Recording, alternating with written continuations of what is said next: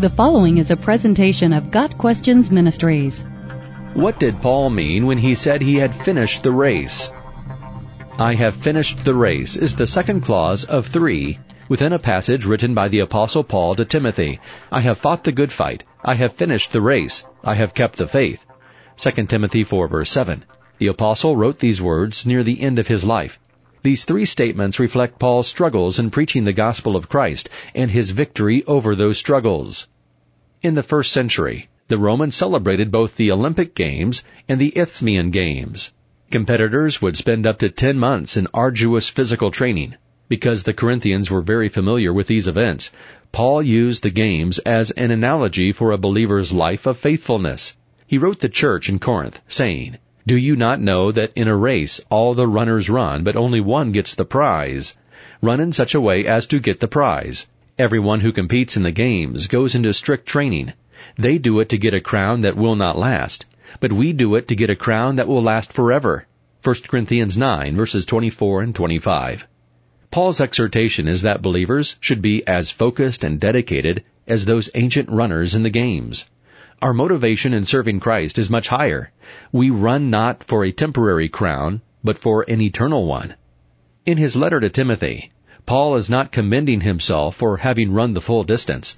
Rather, he is simply describing what the grace of God had enabled him to do.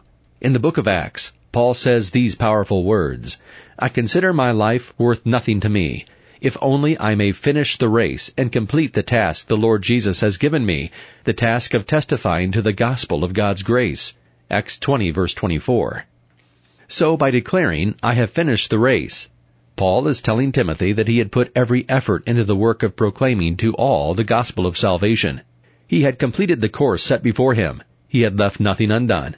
He was ready to cross the finish line into heaven. In a race, only one runner wins.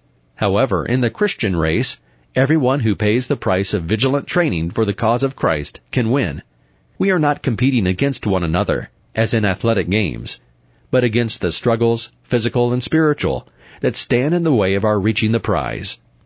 Every believer runs his own race, 1 Corinthians 9, verse 24. Each of us is enabled to be a winner.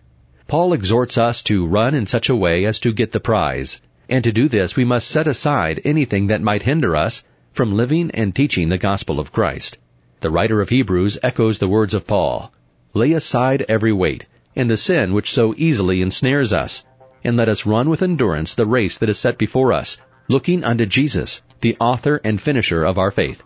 Hebrews 12, verses 1 and 2. May we be diligent in our race. May we keep our eyes on the goal, and may we, like Paul, finish strong. Got Questions Ministry seeks to glorify the Lord Jesus Christ by providing biblical answers to today's questions.